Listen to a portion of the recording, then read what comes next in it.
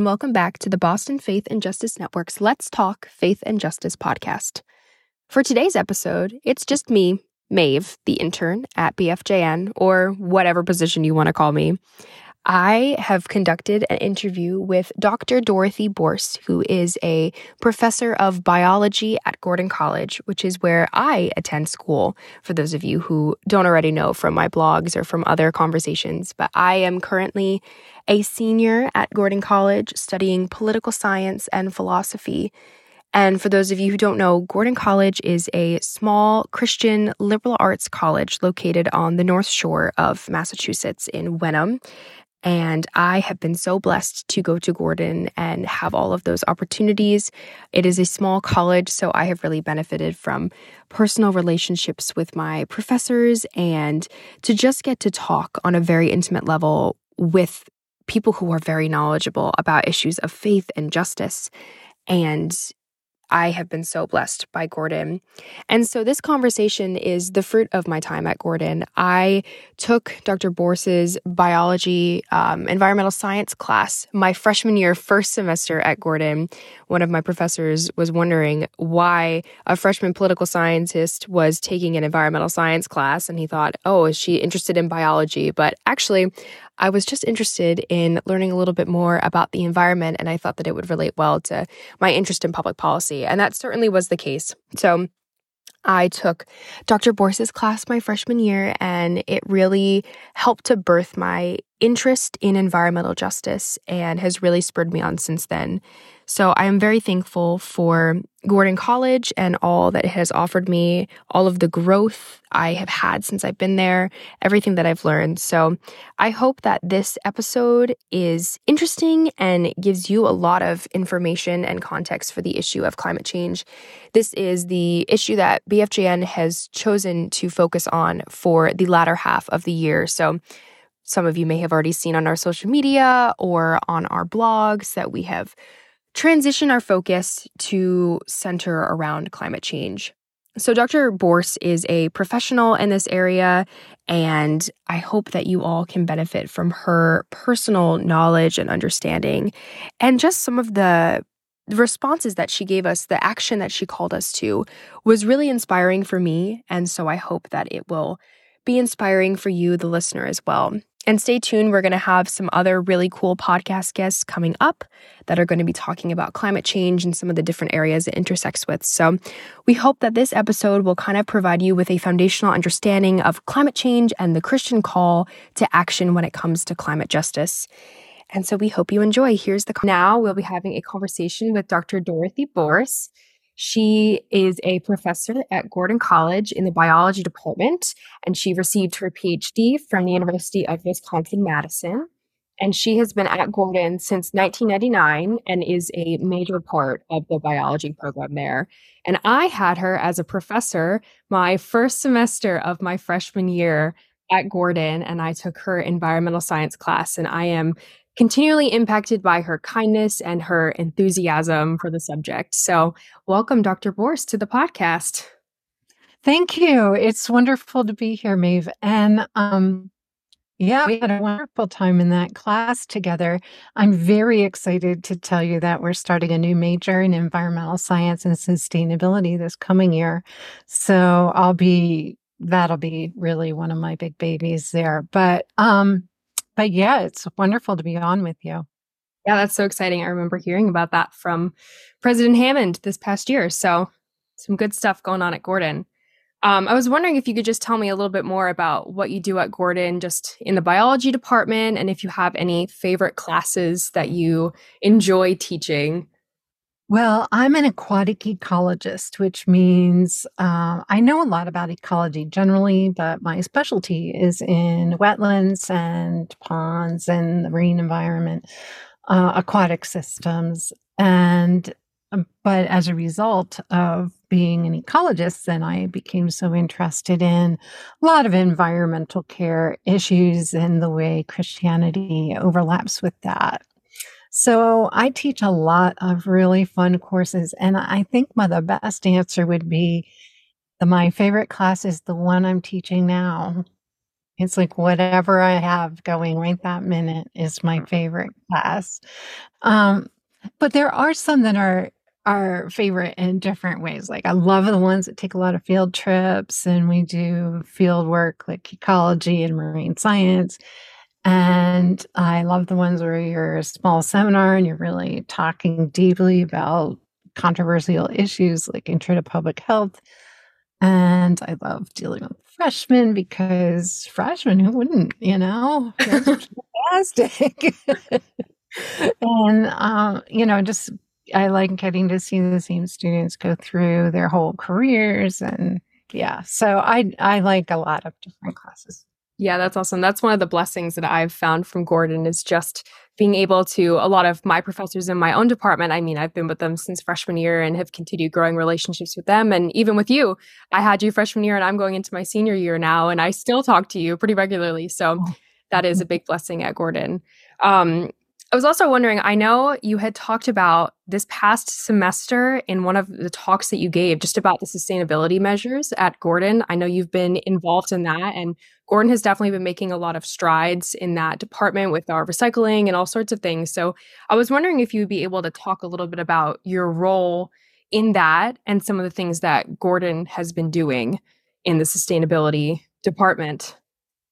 Okay, so I'm really excited because Gordon has always been a leader in sustainability.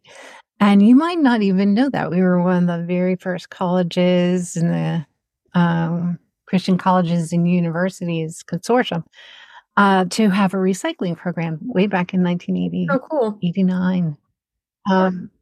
But it's easy to get sort of stuck.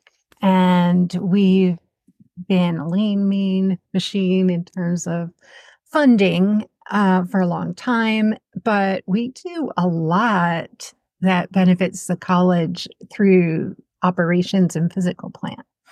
And that's like a quiet, unsung gem where we've done a lot to lower water use. We have composting in the cafeteria and many of the dorms. We have recycling all over campus. And I don't know if you know this, but we have a person who's hired to make sure that the recycling is actually separated properly because otherwise it doesn't work. We do have a sustainability committee. I'm on that. And that one is an unusual faculty committee because it has faculty and staff and students across the whole campus that represent on that committee. So that's really exciting. We have a student green group called Advocates for Sustainable Futures. We have a project that comes out of physical plant called Restore Creation, which is about mostly what the operations are. And we've got an umbrella called Sustainable Gordon. That is really all the things that we're doing about sustainability. So we've got other stuff going on. One of the things I really like is that we don't use a lot of chemicals on our landscaping. We've got only a tiny part of the whole campus has any kind of chemicals on it. That's great. Yeah, I've been pretty impressed by Gordon's sustainability measures since I've been at school. I mean, I was able to compost. I had an apartment this past year and I was able to compost on campus. So I thought it's really cool to be able to have some of those resources available. And I know people who are involved in Advocates for a Sustainable Future and all of those things. So very exciting that Gordon has done a lot in that department. So very cool. So as some of our listeners might know, BFJN has been transitioning into a new focus for the second half of the year on climate change. And so we are looking for what the Christian call is in that area to affect change and to be better stewards. And so I was wondering, Dr. Boorse, if you can kind of give us a snapshot of what the climate crisis is. What are we facing? What does it look like for maybe people who aren't up to date on all of the information or the gravity of the issue? Okay, so I'm just going to say that climate change represents an existential threat. Not just because a warmer world comes with heat waves, which we're seeing around the world right now, but because it interacts with so many other issues that people face. And so, for example, extreme poverty, many of the relief and development agencies supported by Christians, like World Vision, have named climate change as a huge problem in terms of poverty. People that are coming out of poverty are being pushed back into poverty by some of the things that climate change causes. Sea level rise is one. Crop failure is another. Food insecurity, freshwater insecurity. Those are really big ones. And certainly the concern about, in a warmer world, the water cycle speeds up. And also, like, the amount of evaporation is more. So you can picture droughts and floods are both more common. And so those things all are part of it. And it's driving migration. So human migration. We're in the century of the greatest migration ever. And so we're just living in a really unusual time where society it's unique, and people actually call this time period the Great Acceleration. I don't know if you've heard that phrase before. Not, no.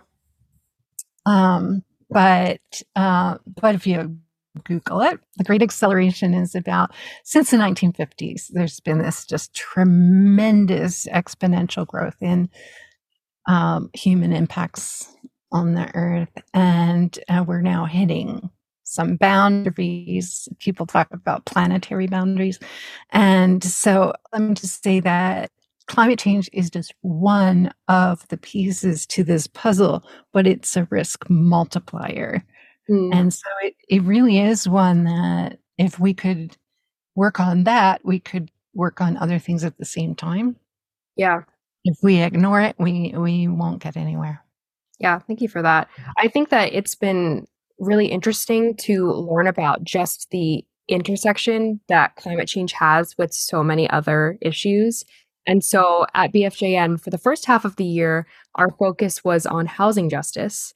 And so I have been looking into just how much, I mean, you were talking about with migration and all those sorts of things, sea level rise, and how that really does affect the housing market and where people are able to live and being pushed out of their homes. So it definitely is very important. And I think that just the intersections are so vast that basically everything is touched by the effects of climate change, which is really important for people to understand.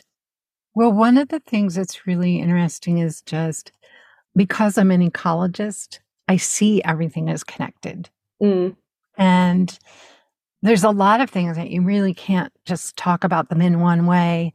Justice is definitely one. And I just had a conversation yesterday with somebody who had been talking about racial injustices in America and was down in Mississippi and Alabama and said, I didn't get how the environmental degradation was a part of racial injustice until I saw it. And so I do like putting justice as sort of a framework, because if you can't make things right for people, then you're not doing it right? So anyway. Yeah, definitely. Well, along that same line, you are involved in a lot of research and writing. I'm aware of. I have read some of your work. Your environmental science textbook is what we used in class, which I think is so cool. And I know that in 2022, you put out a revised edition of your report called Loving the Least of These. So I was wondering if you could tell our listeners a little bit about that report and specifically the intersections that you saw between climate change and poverty, because I know that that is a big focus in that report that you put out.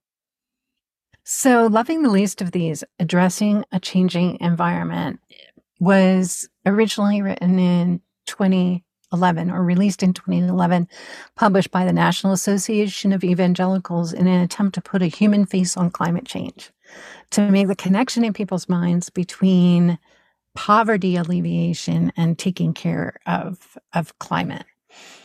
And that, and then we re-released that then in 2022 with the World Evangelical Alliance and the Evangelical Environmental Network and the National Association of Evangelicals. So it was like it was a bigger group effort. But that was because everybody thought it really mattered.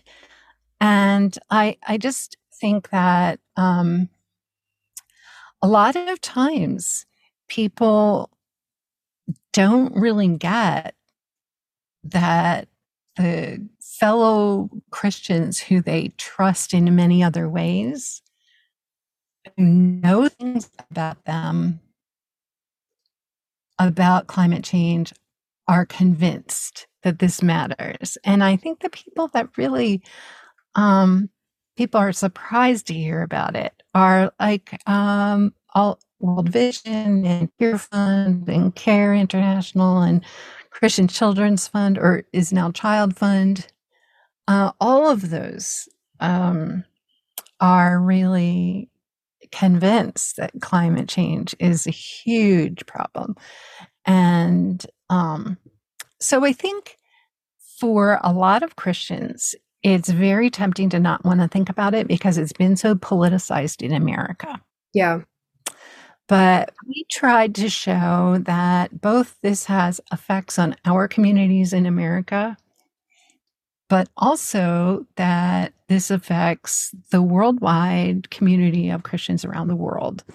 And in some places, dramatically. And so we looked at island nations in the Pacific. We looked at places where desert is expanding and crops are failing, places where mountainsides are falling down more often because of hurricanes, and just a lot of those things. Yeah. Is there anything specific that you recall just standing out to you? Any fact that you learned or situation that you became aware of? I think that before the revision, I hadn't really understood how many towns in Alaska are falling into the ocean.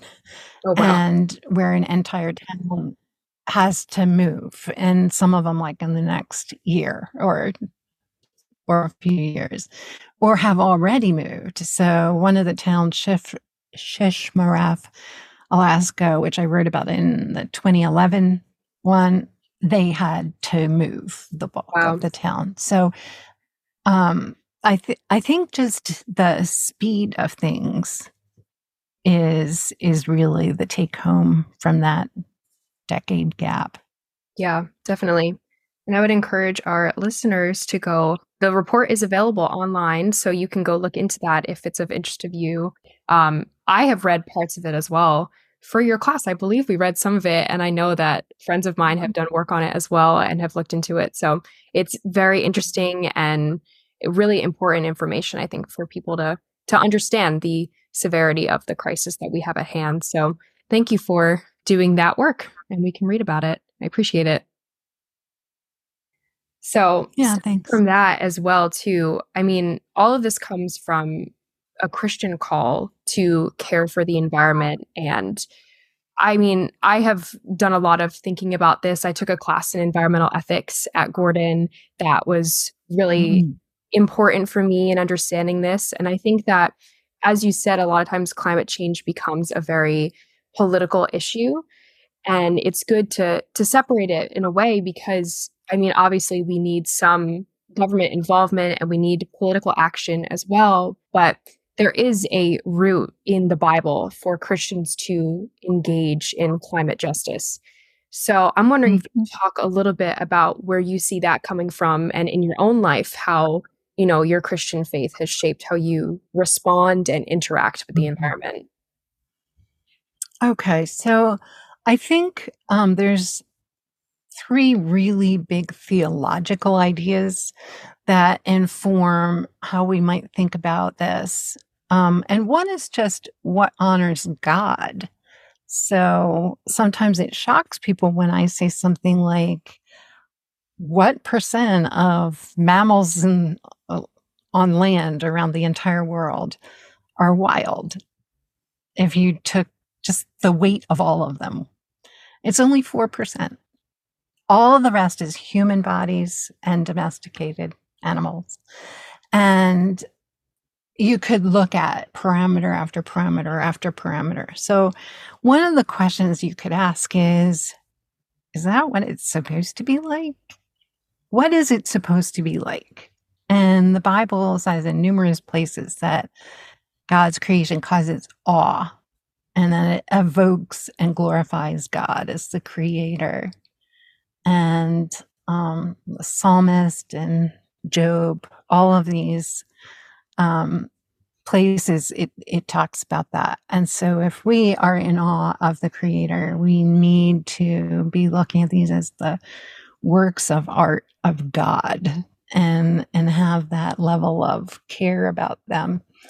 So that's one. Another is just that, Jesus says there's 2 commandments. Love the Lord your God with all your heart, soul, and mind, and love your neighbor as yourself. And you cannot possibly do that and not care that their drinking water is now salty, because the sea encroached on their well. You can't say that you care about your neighbor as yourself and deny that these things are happening or that they matter a lot. And I think that we're in a very exciting time, not just nerve-wracking and terrifying, but also an exciting time. And there's a lot of possibilities. So I think it's important to say when we love other people, we're going to do things, right? So what is the most loving thing I can do? It's not like all about not doing things, if that makes any sense. Yeah. And I'll make a comment about that later too. But anyway, Matthew 5, talks a lot about how important it is, how we're going to be judged on, and it's going to be, did you treat people like me, like Jesus, like their Jesus? And James too says, basically, you think you're so wonderful, but if you see a brother or sister and they don't have clothes or food and you say, go in peace, keep warm and well fed, well, no, that's not how it works. And really, James is chews out the church in that little bit. So, but I think the third real idea is the Great Commission. If you believe that Jesus is God, is truth, brings salvation to the world, is the Prince of Peace and the healer of the world, then you can't carry that news and also be part of a system that undermines people. Yeah. So I think those are the things that I would say about the Christian call. Yeah, thank you for that. That is some of those things. I mean, I've heard variations of that, but I really appreciate how you put that. And I hope that it is helpful for people listening too when they're trying to find their own place within this climate movement and where does the Christian belong. And clearly the Christian does belong within the movement. And there's a strong calling in the Bible. So thank you for that. And along those lines too, going back as well to your report, Loving the Least of These, there's a excerpt of it that is available. I think it got turned into an article Yes. about the Christian engagement with it. And something you talk about is the need for both stewardship and reconciliation. And so I think that stewardship is a word that, I mean, we hear all the time in Christian circles, and I've definitely heard it in the context of environmental care and duty, but I haven't heard a lot about reconciliation. So I'm wondering if you could talk about both of those terms and what they mean for Christian engagement. So, like you, stewardship is always the metaphor. Here's a steward, they're in charge of something and caring for it on behalf of, God. And there's those parables about the steward and who does a good job with what they have and that kind of thing. And that's a very powerful metaphor. Um, But in many churches, if you use the word stewardship, they actually will say time, talent, and treasure. Mm. And they never mean the environment. So, one of the reasons why stewardship is a problem is just that in so many people's minds, it is not including more than those three things. It doesn't talk about the environment. But I think the bigger issue really is best described in a book called Beyond Stewardship by a number of people, most of whom are at Calvin. And I think Matthew Hume is the main author on that one. But they make the article that stewardship really only works as a metaphor if everything is a resource. Mm.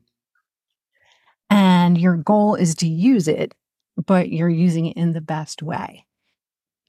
But not everything is a resource.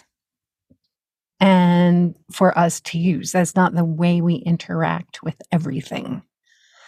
And that might mean that things that we don't see as resources are disvalued as not being worth anything and are not protected, which in the past is what happened with clean air and water and soil, right? Mm-hmm. Or forests, they're not resources until you do something with them.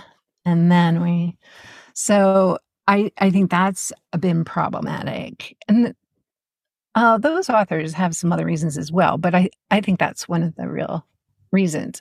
Reconciliation really resonates with me as a person who was educated in Mennonite schools because Mennonites are pacifists and they are Mm. so focused on shalom in the big picture. And that includes relationships between humans and the rest of creation.